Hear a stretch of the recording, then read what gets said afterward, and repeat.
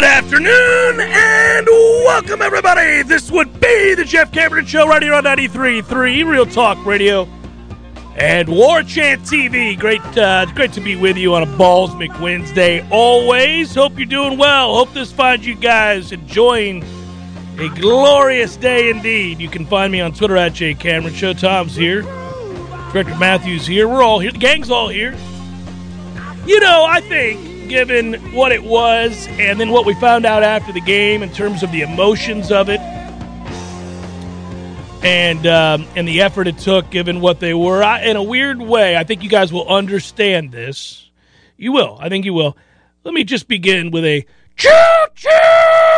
There you go. There's that.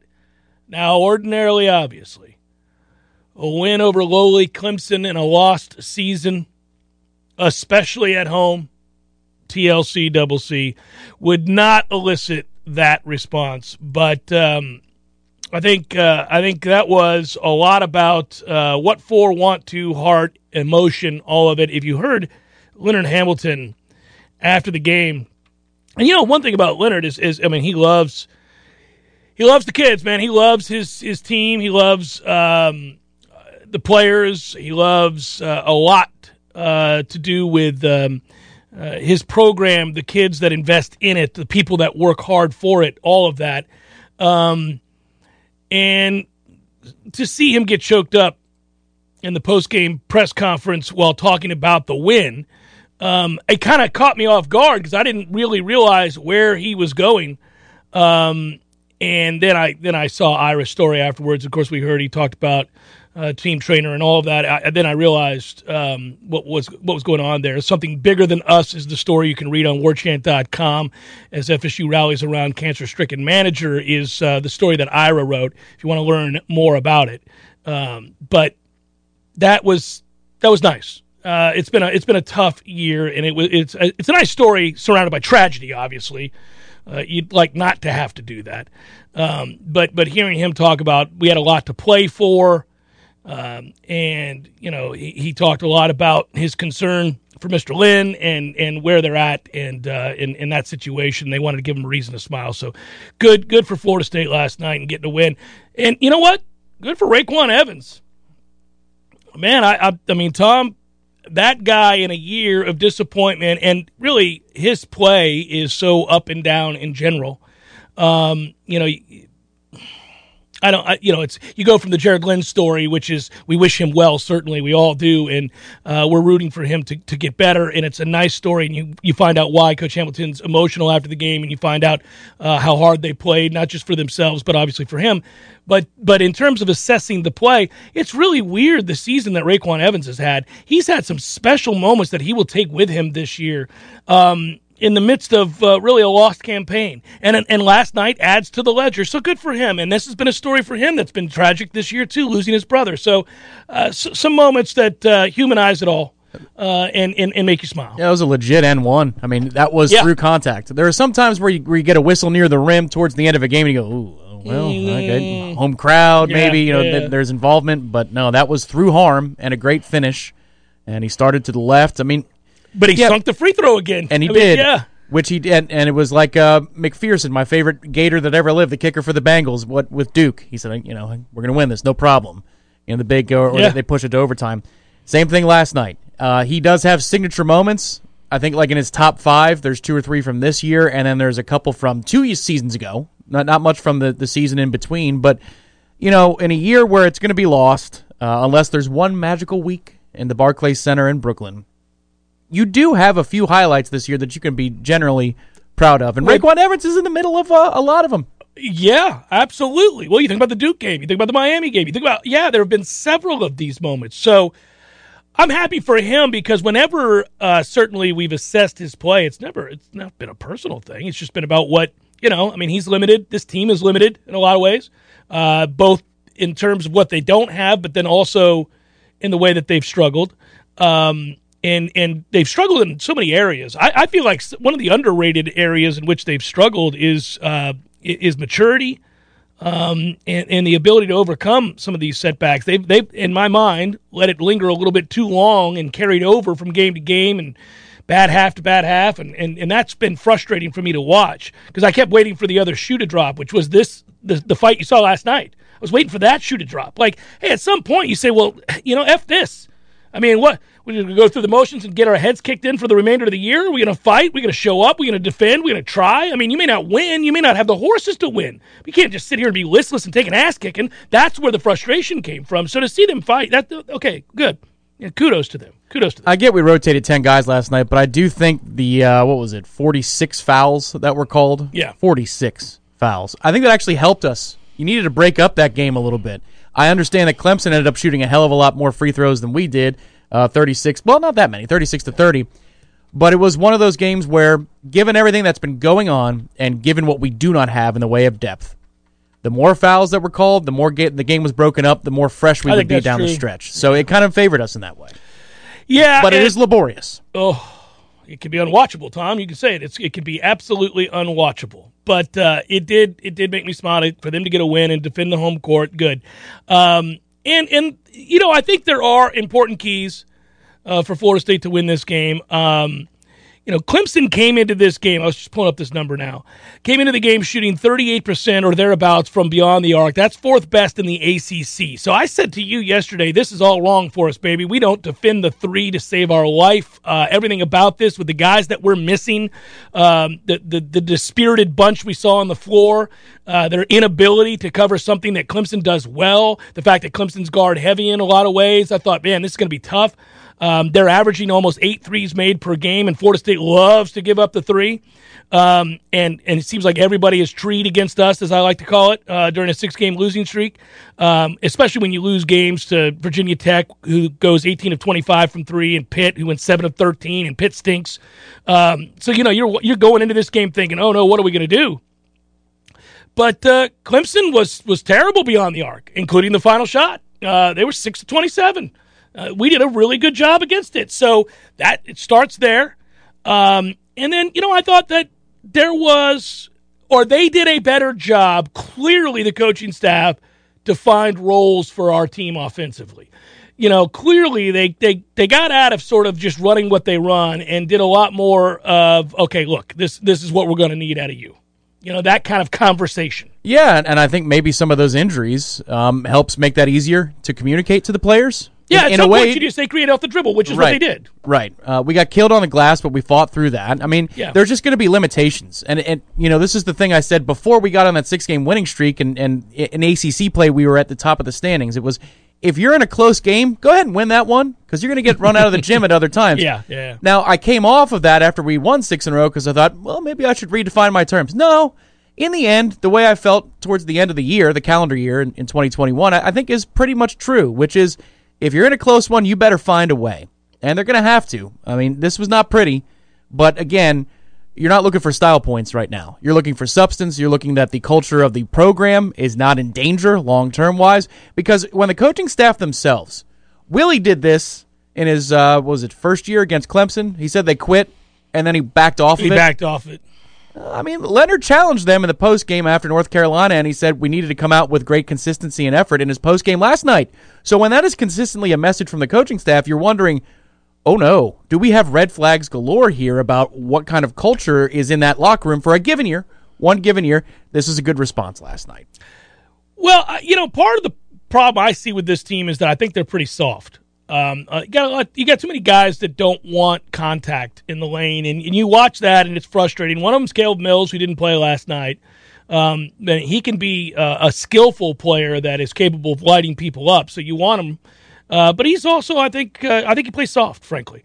And so when you watch him, now he didn't play last night, but we have other guys that are afraid of, I don't want to say afraid, a shoe contact, and that is frustrating. They're not fans of it. Yeah, not fans of it. And so that is very frustrating. And I've wanted, I've certainly wanted, I think, to see a tougher team mentally and physically. I thought they were pretty tough last night. So that is a direct response to being called out, and that's good to see. Also, by the way, it's funny watching Clemson play. They got to be maddening if you're a Clemson fan and watching them play. You got a couple of really good players. They've been close in a couple of games. Oh, I mean, Duke and North Carolina, they took down to the wire. Yeah, they just never win those games. They never win those games. And then you're playing a shortened bench for Florida State, a team that I know how many people play, but I'm talking about guys that are viable players in this league that are having to give it a go last night, and you still lose that game. That's going to be frustrating. Well, the thing I find interesting when you're talking about carving roles, only 8 turnovers, and it felt like it. Now we will turn the ball over. That's something this program has done, no matter if it was 1.0 junkyard dog days. They did it a lot. Live ball turnovers. Killed our season one year against Cincinnati with Luke. And then there's been, since then, with the offensive era of FSU basketball and the skill era, there'll be times when you look up at the score sheet and it's 19, 20 turnovers, and you go, good God, if we cut that down by 30%, we win this game by 15. Right. Well, only 8 last night. These are the little things that you got to put together. You got to play smarter, and you can't turn the ball over when you don't have much talent on the court. It feels so weird to be in this place with FSU basketball. It reminds me of some of the older days, probably in the middle of our time on the FM dial. Had to search. Right, where you're like, how do I break this game down? We're not good. But, if you find a way with all these injuries, and then you have the I don't want to call it a heartwarming story because it's also a very sad story about what's going on inside the basketball program. It's compelling, though, and I'm just happy that they got the job done last night because maybe you put a smile on somebody's face who's up in Cincinnati in a cancer ward. Yeah, you're talking about Jared Glenn, and Ira Chaffel did a great job of documenting that story on warchant.com. He's an FSU student manager. He's been diagnosed with stage 4 cancer, as you just alluded to, and as I did at the top, and he was returning to his home to receive treatment. So, obviously the team is going to rally around that young man. And if you think about Raekwon Evans, who's lost his older brother earlier this year, this has been a rough go, and I can only imagine the sense of wanting to provide relief in some way, if it's just a game, whatever it might be, a moment in time. And he did. He had a performance for the ages, and one that he'll always remember. 28 points, 7 of 13 shooting, 2 of 3 from 3, 12 of 13 from the free throw line, including that last one, which was so huge on the and one. 4 assists, 2 steals. It was a game that he'll never forget. None of us will forget. So good for Raekwon Evans, and we wish Jared Glenn nothing but the best, obviously. Cameron Fletcher had 17 points off the bench on 4 of 10 shooting, 2 of 6 from 3, 7 of 8 from the free throw line. Also had a team-high 8 rebounds, which I was impressed by more than anything else. Matthew Cleveland had 13 points, 6 of 13. If he ever learns to shoot, he'll be unstoppable. I mean, he had a better night, obviously, from the floor last night. But if he gets consistent in hitting open looks, he hit mid-range jumpers last night. God forbid he develops a 3 because he's quick and he's athletic. And he loves that 19-footer, but, a little variety wouldn't kill you, would it? I know. But again, he hadn't played a lot of basketball, not in college anyhow. So, again, you would love to see him come back. I don't know if it'll happen, but you had a better offensive performance because guys were assertive. The guys I just named in particular, Cleveland, Evans, and Fletcher, were 3 guys that were clearly given the green light to beat somebody off the bounce and make shots. There it is. That's what I want to watch the rest of the year because I think there are some players, younger players, who they're going to need the offseason. Worley needs the offseason, to say the least. Okay. There you go. Well, I mean, it's fairly evident. Yeah. Well, let this final 3-week stretch, except for that one magical week in Brooklyn, be about Cameron Fletcher's development. Look at that raw ability. You know what? He needs more time on the court. He's going to screw up. He's going to get lost in a half court defensively. It happens all the time. He ain't going to defend anybody. That's correct. It happens all the time. Yeah. But you know what? More at bats, so to speak, for this young man because, well, what else? What else are you going to work on? Let him get a lot better because he could be an asset. And the moment the flip comes on or the switch comes on for him, he figures it out. There he goes. Then he's gone. There goes the chair. I'm throwing this into a lake. That was multiple times this segment. And I tried to keep it together. Into a lake it goes. That would be bad for the environment, but something's going to happen to this chair. It's not good. Well, retention pond. So, final ribbon on this for now, and we'll move on to some other items, including football. But, look, they're not going to an NCAA tournament. That we know. It is a moment. Albeit, I was tired of losing at home, so let's make sure we go ahead and secure these home wins while we can. I still take great pride in that record. They flashed that number up last night on the TV about the previous 5 years, and then this year, you're like, good God, we have been something of an invincible bunch for the past 5 years at home, and very susceptible this year to losses against horrible teams. So I'm glad we didn't add to the ledger there. But they're not a tournament team, and I don't think, frankly, that I guess maybe an NIT. Do I need to? Maybe. There's a bit of a pulse there. There is a pulse. Okay. There you go. The ding-ding is, you know what? He was about to leave Railroad Square. I'll stick around. All right. I'll smoke some more. So there it is, right, for them. But if we win, if Florida State wins 2 of the remaining 5 games, one of them will not be this weekend when we face first-place Duke, who is hell-bent on revenge, obviously. If you win 2 of your remaining 5 games, you guarantee, Tom, a 17th straight winning season, which is a record for this program by a lot. Okay, so Conti Forum Monday night. Something to shoot for, right? Yeah, in the Conti Forum. We got a big game Monday night. On to the Conti Forum we go. I love saying that. Boy, they couldn't move the Duke game off at 6 p.m. on Saturday. Yeesh. How about a little 11 a.m. tip? Oh, yeah. Little 11 a.m. tip for that one. The announcers aren't even in the building. They're just back in the studio here. Let's take a glance of what's going on there. Yeah. No. I'm looking back through. Let's see. What do we have? The remaining schedule. Okay, so I've got it. Yeah, go ahead, pull it up. I think, so outside of the Duke game, which is a butt-kicking waiting to happen. Conti Forum on Monday, the JPJ Arena the following Saturday. Okay. Notre Dame here, and then NC State on the final Saturday of the season. Whom we've already beaten on the road. We have the Vista that day, too. Okay. Who would have thunk it that we would be filing into the TLC Double C to partake, embrace, enjoy the Vista with the last opportunity to win a game that keeps us from having a losing record on the season? Because I think that's what's going to happen given what you just laid out. Not exactly easy down the stretch. What a big night. At BC, at Virginia, Notre Dame, and NC State. Here we go. And I got to tell you, I don't think that Monday game is going to be pretty. I think you're looking at 38 all with 12 minutes to go. Some kind of nastiness like that. At BC? Yeah. No, it won't be pretty. We're not capable of making this an aesthetically pleasing game. I think it's going to be Pitt Redux, except it's going to be on the road this time. Get you some, BC. We need this win. We have to have this win because we're not beating Virginia up there at the JPJ. We're not beating Notre Dame here in all likelihood. We can beat NC State here. All right, so this game, this is everything on Monday, baby. If we score 7 points in the final 5 minutes, I think we carry it. I think we do. It's the Jeff Cameron Show, 93.3, Real Talk Radio and War Chant TV. Sticks. The legacy continues. JY, Tommy, Chuck, Todd, Lawrence, Ricky, and Will. Sticks. February 22nd, 2022. Donald L. Tucker Civic Center. Sticks. With one hit song after another. Tickets on sale now at tuckerciviccenter.com. Don't miss Sticks live.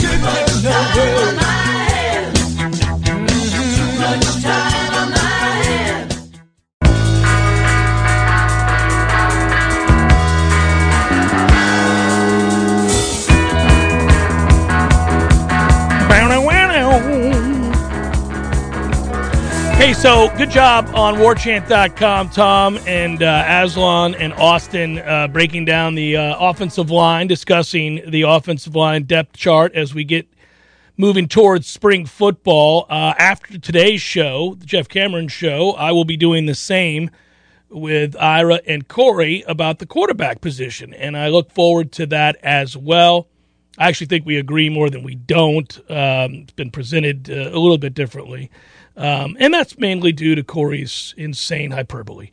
But that said, it will be fun to discuss. There's really no wiggle room there. I don't think there's a lot. There's no mystery. We're not unveiling anything. Like, everybody knows who the starting quarterback is. It's just a matter of to what degree can he improve from the pocket. That's really the question that we're talking about. That's really all it is. And with all these exercises, we either have a discussion question up on warchant.com for the members on the message board, or a poll question, and the poll question for the particular topic that you will be hitting on is Mike Norvell handling the quarterback situation correctly? And the options are, yes, I believe what he's doing. It will be, second one is, it will be okay if he adds a transfer/backup after spring. Can't bank on Travis' health for 12 games. Yeah. Third option is no. He should have brought in a qualified transfer to compete with Jordan Travis in spring. Or 4, it's no, Travis is just not the answer. So those are the 4 options people have been voting on. Well, good. Vote away, everybody. Get after it. You vote to your heart's content, and talk about where you fall on that group of four. I guess it is the answers. Listen, I think that reasonable people can disagree on this situation as to what we think of Jordan Travis and his upside, or what should have been done prior to now. But I think we're all going to agree that it's quite clear. It's been made abundantly clear that this is his team, and Florida State will go as far as his improvements. Because to me, I think both personally and then on the offensive line as well as at wide receiver, I think you're just talking about vast improvements that are possible, Tom. And again, I think we might debate the degree to which it happens. We might debate what's possible, what's the ceiling. We might go through the machinations of, well, I think he can get better in this area because he's got improved receivers, or this area because his offensive line's better, or this area because whatever it might be. But there's no doubt that Norvell has decided that he's the guy, and at best you're going to bring in a guy that you feel like could step in if he gets hurt, and you don't automatically lose the game. You're not sentenced to a loss just because Jordan Travis goes down, which a year ago, if Jordan Travis went down or was unavailable for whatever reason, and I'm talking about in game preparation, you fell further back behind and you really had no chance to win a football game if that happens. You can't go into a season, a pivotal season like this one for Mike, and then just cross your fingers that Jordan is available for every single game. Because to me, it's just not realistic. His history tells you it's not realistic. And if that's the case, because it's not like you're going to tell him not to run. I mean, he's a valuable weapon when he's running, obviously. So he's going to be subject to being hit. And if he has to miss a series or a quarter, that's it. You better have somebody that can come in and hold down the fort. So I am very interested what they do in the fall in terms of a viable backup. Obviously, I don't think they're bringing in a guy to be a starter. If you were going to do that, you would have done it for spring. So you're only bringing a guy that's a viable backup. And we just don't, part of the problem, and I'm rooting for the kid because I know he puts in the work and I know he cares and he has a requisite skill set. I think it's all between the ears. And at this level, I can understand how it would be.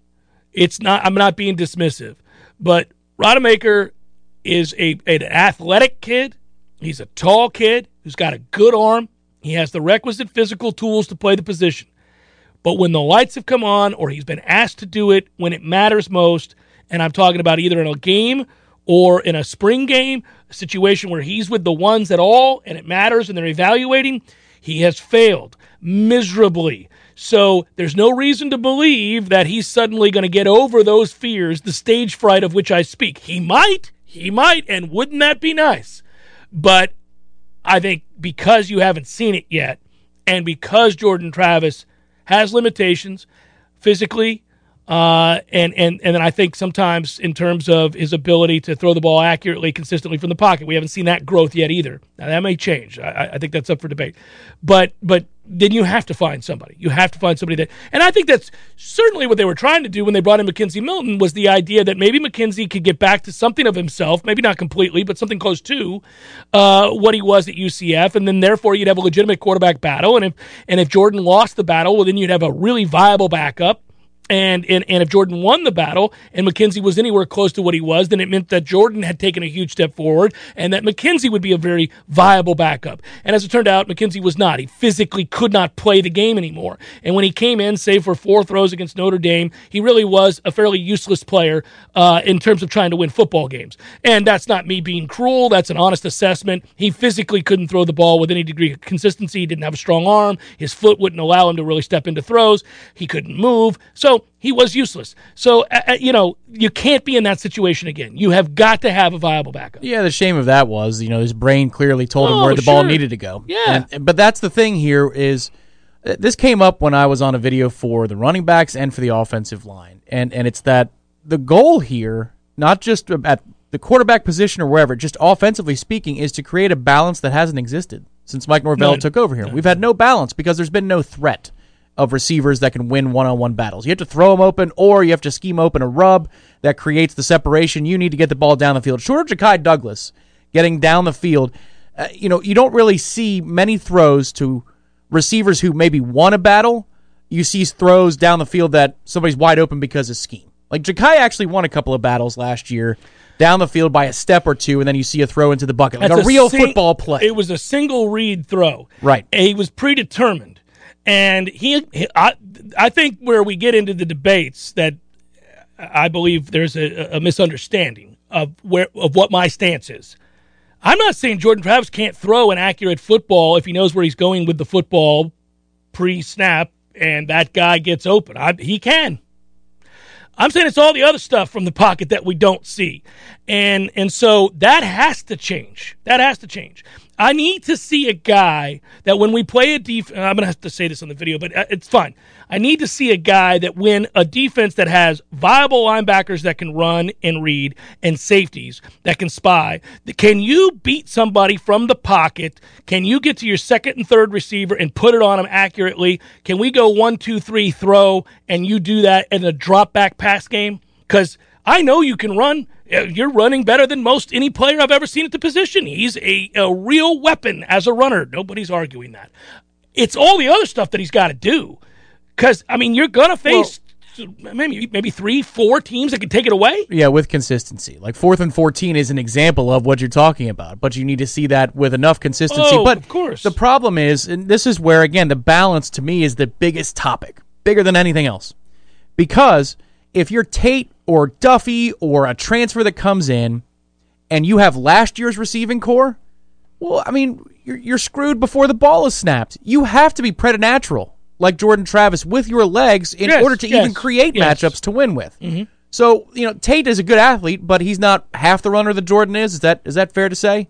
Like he's mobile, but few are, right. Yeah. But the point is, okay, so if you're less than half the runner than Jordan is, your offensive line is below average, and I think that's fair. It's not worse than below average. It's not better than below average. And your receivers stink. Like, what are you supposed to do? You're screwed. You're screwed before the ball snapped, and you've got confidence issues. Good luck gaining confidence in that situation. So, again, for Tate or Duffy or the transfer that comes in, if this receiving core, these 4 guys, help create a segment group along with the development of a Malik McClain or Ja'Kai, who's playing running back receiver this year, or Burrell or whoever, and you have 3 to 4 receivers that are okay, maybe 1 or 2 that you feel pretty good about, now you're in a position where anybody might be able to succeed if they have to come in for 2 or 3 drives. Because you've got a chance with balance on the field that doesn't see a defense play you without respect. They've got to earn it. Same thing for the offensive line. The offensive line, we believe, is developing and getting better, but imagine an offense that has balance and you don't have to worry about crazy games and stunts because they can't stack 7 or 8 at the line of scrimmage indiscriminately. Sure. Yeah. That's the goal here, is the balance that we're searching for. Yeah, and by the way, all of that is symbiotic. If the offensive line is vastly improved, then Jordan Travis has a chance to get comfortable in the pocket and go through his progressions and make a read that isn't his first receiver and make a throw. If the offensive line does that and he doesn't take the step forward, we'll know instantly that it's just not happening. I mean, at some point, it's got to happen. I know he's only started 22 games in his career here? Seems like that's impossible since he's been here for 25 years. But, I mean, at some point I need to see it. I got to see it. Maybe it happens. That's what everybody who is in the camp of Jordan Travis, and listen, I want him to succeed 100%.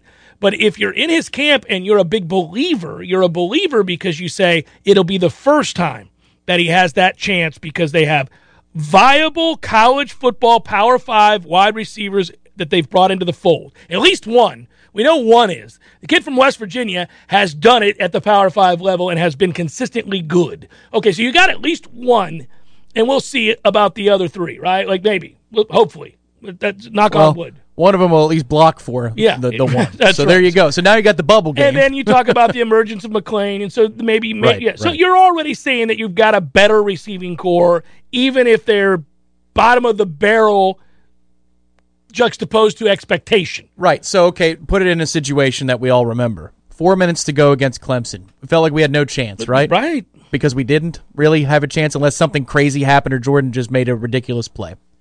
Now put that receiving room on that field. You have a chance. Yeah. I think we that's think material change that could occur this year, is you would have a chance in that situation.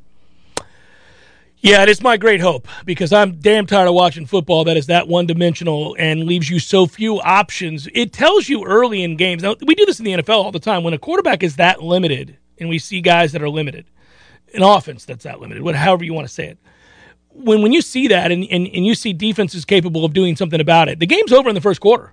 I mean, you may stick around. You may get lucky. There may be a special teams touchdown. They may be a poorly turnover. coached. You may hang around and have a chance. But you know if you're going to put something together and have to make a play and you don't have the wherewithal to do so because you don't have the personnel, then that's hard to watch. But then also, again, look at the running back room last year. Yeah. I think it's probably better than this year. This year would have to prove, to fill in the hole for Corbin in order to make the overall ability of everybody across the board. He went through a lull due to injury. He did. Yeah. But, I mean, think about what balance does for that because we were explosive but not consistent in the running game. Yeah. We could get you 25 quicker than we could get you 4 or 1 or 2 if we needed 1 or 2, but we could get you 25 out of nowhere. You'd say, okay, explosive run, another big play, flipping the field, or we get up, we get to run and tempo. Mm-hmm. Well, now if you're facing a 7-man box and they've got to account for, with a healthy Jordan Travis, his own legs, okay, you stand a much better chance of getting to 2nd and 6 more routinely than we did last year. We were in 2nd and 9, 10, or 11 all the damn time. Yeah, really frustrating. Very, very frustrating. Yeah, winning first down will help. You might be able to if they don't know what's coming. They got to play you honest. That'd be a beautiful thing. First class is always free at Orange Theory Fitness. New members, you get your first month free with the purchase of a heart rate monitor. That is a great value there. Obviously, if you're a current member listening to this, make sure you refer friends because you'll get a discount on your monthly membership, plus you get people into the fold to enjoy more life, right? More life is what you get when you go to Orange Theory Fitness. You get that, and you get a team of experts and coaches and a science-based backed workout plan to get you the more life of which I speak. And I'm telling you, it is transformational. They're in the middle of the transformation challenge right now. Go find out what it's about. Don't just trust me. Go in there and get that free workout. That first one always being free. Learn from those coaches and see what it's like to join that team. Orange Theory Fitness. There's 2 locations in town. Check them out, orangetheoryfitness.com.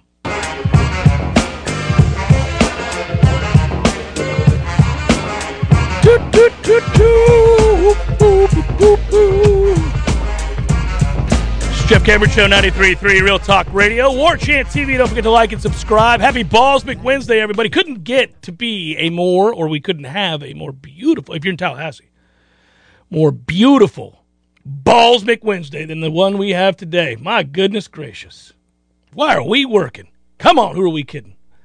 We got to be out at Capital City Country Club swinging the clubs for the next 36 holes, Tom Wayne. We could get 36 in if we started right now. Yeah, that's true. Man. Stunningly beautiful right now. I'm glad that somewhere along the way, I shouldn't say I'm glad. I'm not glad. It's just a sad byproduct of what's happened. But there was a time where I thought it was a special time to tune into the Olympics.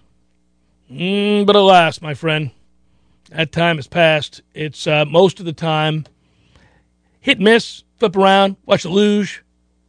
A little ski jumping action. Yeah, also... Anything wrought with danger. The 13 hours ahead of us doesn't help either because it's never on when you want to watch it in terms of live television. But tonight, if you can stay up late enough, and I'm pondering it, I might tape it. Stay up, buddy. But it's the gold medal game between the United States and Canada in women's hockey. Women's hockey, that's right. Once again. Yep. Once again. Yeah. USA lost to Canada in a qualifying round, and they outshot them like 50-20. Kenny Albert was mortified. And he was a documentarian. Because per your note, he mentioned it several times. That's all he does. It's the only stat he knows. 16-4 in shots on goal. Yeah. Lightning held without a shot the last 4 minutes. Yeah. Who cares, Kenny? Yeah. Who has the puck? Yeah. Here's why I bring this up. And this was first guessed by everybody before the Olympics started. But the IOC, nightmare. Here they are in Beijing, and this is a arbitration court, a stunning decision that allowed Russian figure skater, who I mentioned, was it Monday? When I was admiring Russia's ability to remain steadfast in their efforts to ensure their athletes had an edge in the Olympics, illegally. I noted that they were unwavering in their support via drugs for their athletes. They care not for your international rules or for that matter, any governing body when it comes to the Olympics. They are going to get their drugs on. Ever see the documentary Icarus? You ever see that? Long time ago. Really good, really good. It started off innocent, where this guy decides he wants to take the same drugs as these athletes just to see what it's like, because he's always been straight. Yeah, right when it came out in late 2017, I remember seeing great. that. Yeah. And then he finds the guy that was the one providing the drugs for the Russian athletes, and he tells everybody how they did it, including having a building right next to the testing center that they had compromised to be able to change out urine samples in the dead of night while everybody slept, thinking that those samples were secure. So they had gone to these great lengths, and this guy was going to tell them all about it. And then the documentary goes from, oh, this is interesting, to, holy moly, that guy could die. Threats on his life. Your boy has to house him at his place. It's great. Watch it sometime, kids. You'll love it. But the Russian figure skater, Kamila Valieva, gets to continue to compete in the games despite having a positive test for a banned substance, which in and of itself is, what are we doing? This isn't complicated. How? IOC equals NCAA. So she's 15. She is a star. She's the favorite to win the women's single competition. And so, the IOC decided to cancel any medal ceremony if she places in the top 3, is what they said going in. They're like, okay, well, and everybody, well, wait a minute. So I've trained my whole life, and let's say put aside for a moment that she shouldn't be allowed to compete after a positive test, but okay, you've decided to let her compete. I've trained my whole life. I'm not a star. She is. And I skate my ass off, drug-free, and say I finished second. I don't get my silver medal because her sorry ass got busted for cheating, and we're not going to have a medal ceremony? What are we doing here? This is how people get killed. I mean, you got to be kidding me. Imagine putting all your life into this. I don't get to medal? Yeah, so if she finished with a bronze and I got a silver, we wouldn't have the ceremony? We're not having the ceremony if she places in the top 3. How about if I got a gold and she got a bronze, so I can't hear the anthem? You don't get to hear anything. You don't get your medal. You get nothing. You don't get your moment in the sun, the thing you've worked your entire life for. No, man. People get hurt. There's that's crazy person talk. And it's not like you didn't realize the IOC was crooked. And listen, you go all the way back to 2014, Sochi, first time Russia hosted the games since the Soviet Union fell. You remember this. 2 years after the fact, the New York Times, with that huge story, it was a state-sponsored doping scheme that we talked about on the air, and it was hilarious because they weren't even good at it. They had 15 athletes who medaled that had to be removed from the record books. They had to take all those medals back. 15 is a lot. They found out that all the Russians were cheating in every sport across the board. Systematic. So, since that time, has Russia, this is the reason for the sarcasm on Monday, for those that didn't get it. The athletes of Russia, in international competition, were not allowed. Basically, they were neutrals. They couldn't win anything. They could compete, but they were neutrals. I guess that's how you. They're not Russians. They're ROC. Okay. Right. So you can't fly your flag when you show up to the Olympics. You are the Russian Olympic Committee. So there's a significant vetting process before these Olympics, and they say, okay, you can compete. Now, so again, ROC, Russian Olympic Committee. What are we doing? So they're allowed to compete. Now, they're not going to be allowed to compete as a country in international competitions until December of 2022. So they can't even compete internationally, and here they are in the Olympics, right, which is insane.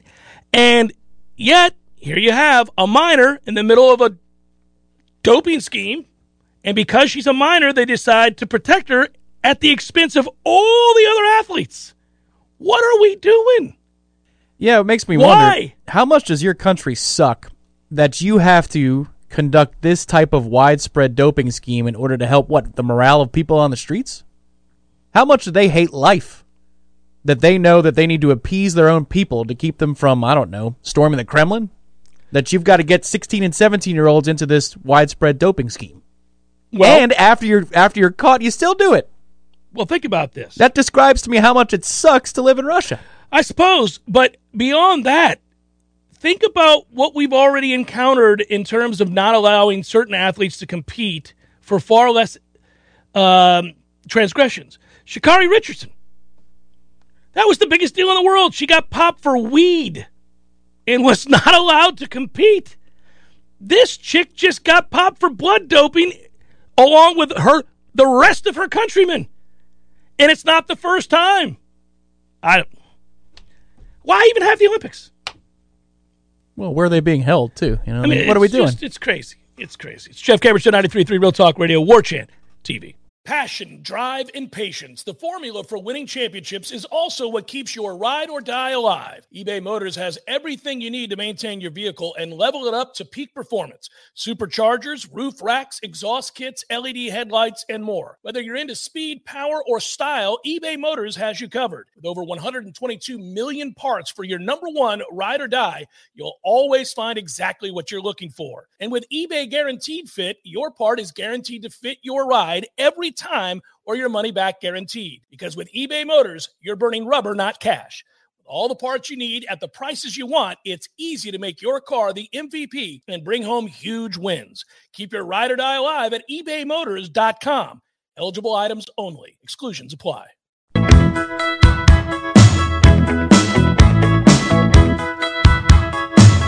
she was lying in the grass. Christopher on Twitter writes, at Jay Cameron Show, can we get Cam Akers' doctor to look at the basketball team? Whatever this voodoo doctor is doing to the Knowles basketball team, well, we need it. Or at least a blood transfusion from Cam Akers himself. Yeah, no, that's a remarkable turnaround. That is one thing that has remained consistent over the last number of years, and presumably it will be something that continues because, again, we look at the advancements in medical science and the year-round training. I think sports-specific, you see a lot of this. We talk about, coaches will reference the fact that receivers and quarterbacks and others oftentimes come in more polished than ever before because of the 7-on-7s and the year-round ability to train and do those sorts of things. There's also some things about that 7-on-7 that ruins players, but that's a different story. Just in terms of skill position stuff, guys come in oftentimes ready-made. But when you talk about advancements in just really sports-specific workouts, it's remarkable. It is so different. In my lifetime, a lot of times we go through a series of kind of thought exercises about could this player compete in this era and whether or not this guy, would he translate, what his skill set is, the game, the skills required to play today's game, are any of those transferable to 1960-something or vice versa and all that. Man, the number one thing that separates all of the guys of today from the guys that played even in the 80s or 90s is the fact that you have so much more of a greater base of knowledge about how to get the most out of your body for each specific sport. There aren't that many days of wasted motions. Everything's about functional strength. And functional strength is a relatively recent phenomenon. The strength that you were able to obtain in my day in the 80s or 90s really centered more around sort of base movements, some of which are still valuable, some of which are not. Like, you're not doing curls anymore. They're useless. But doing, obviously deadlifting, any of that stuff, cleans were always still important. Squats were always still important. But pretty much all you had was that. You had the military, you had bench press, you had incline, you had decline, you had deadlifts. That's about it. Anymore now, all of this is done in which you rewire your central nervous system in your brain. Like, you figure out balancing on a Bosu while holding two dumbbells and doing an explosive movement. That changes everything about what you are as an athlete functionally. Yeah, the things that Alvin Kamara can do. Oh, you've seen that? He's like standing on the ball, and they'll toss him something. He's got to catch. It looks like a 3-part boomerang. He's got to catch the correct color side. Oh, it's crazy. It's the stupidest thing you've ever seen. It's just amazing what players can do, especially when you have those types of workouts with somebody who is wired like a Ferrari in their brain and their skill set. Yeah, your best athletes certainly have a feel for their body and every part of it. When it's aligned right, when it's working right, when it's not, when there's a hitch in the giddy up, it can be fixed. They're usually very in tune with it, but even more so now because of the parts of their bodies that they're exercising that are very sports-specific, using functional explosion and all of that. Yeah. It's getting better, too. Remember, when we did the feature years ago, it was about sports hernias. You don't hear about that too much anymore. No, the core ripping against itself. They got cores so damn strong that your body couldn't handle it. I still think it is a bit of a problem, but it's... It was a plague there. Yeah, for a while there it was. We don't want to describe that injury any more than we have to. Hour number 2 forthcoming. Stay with.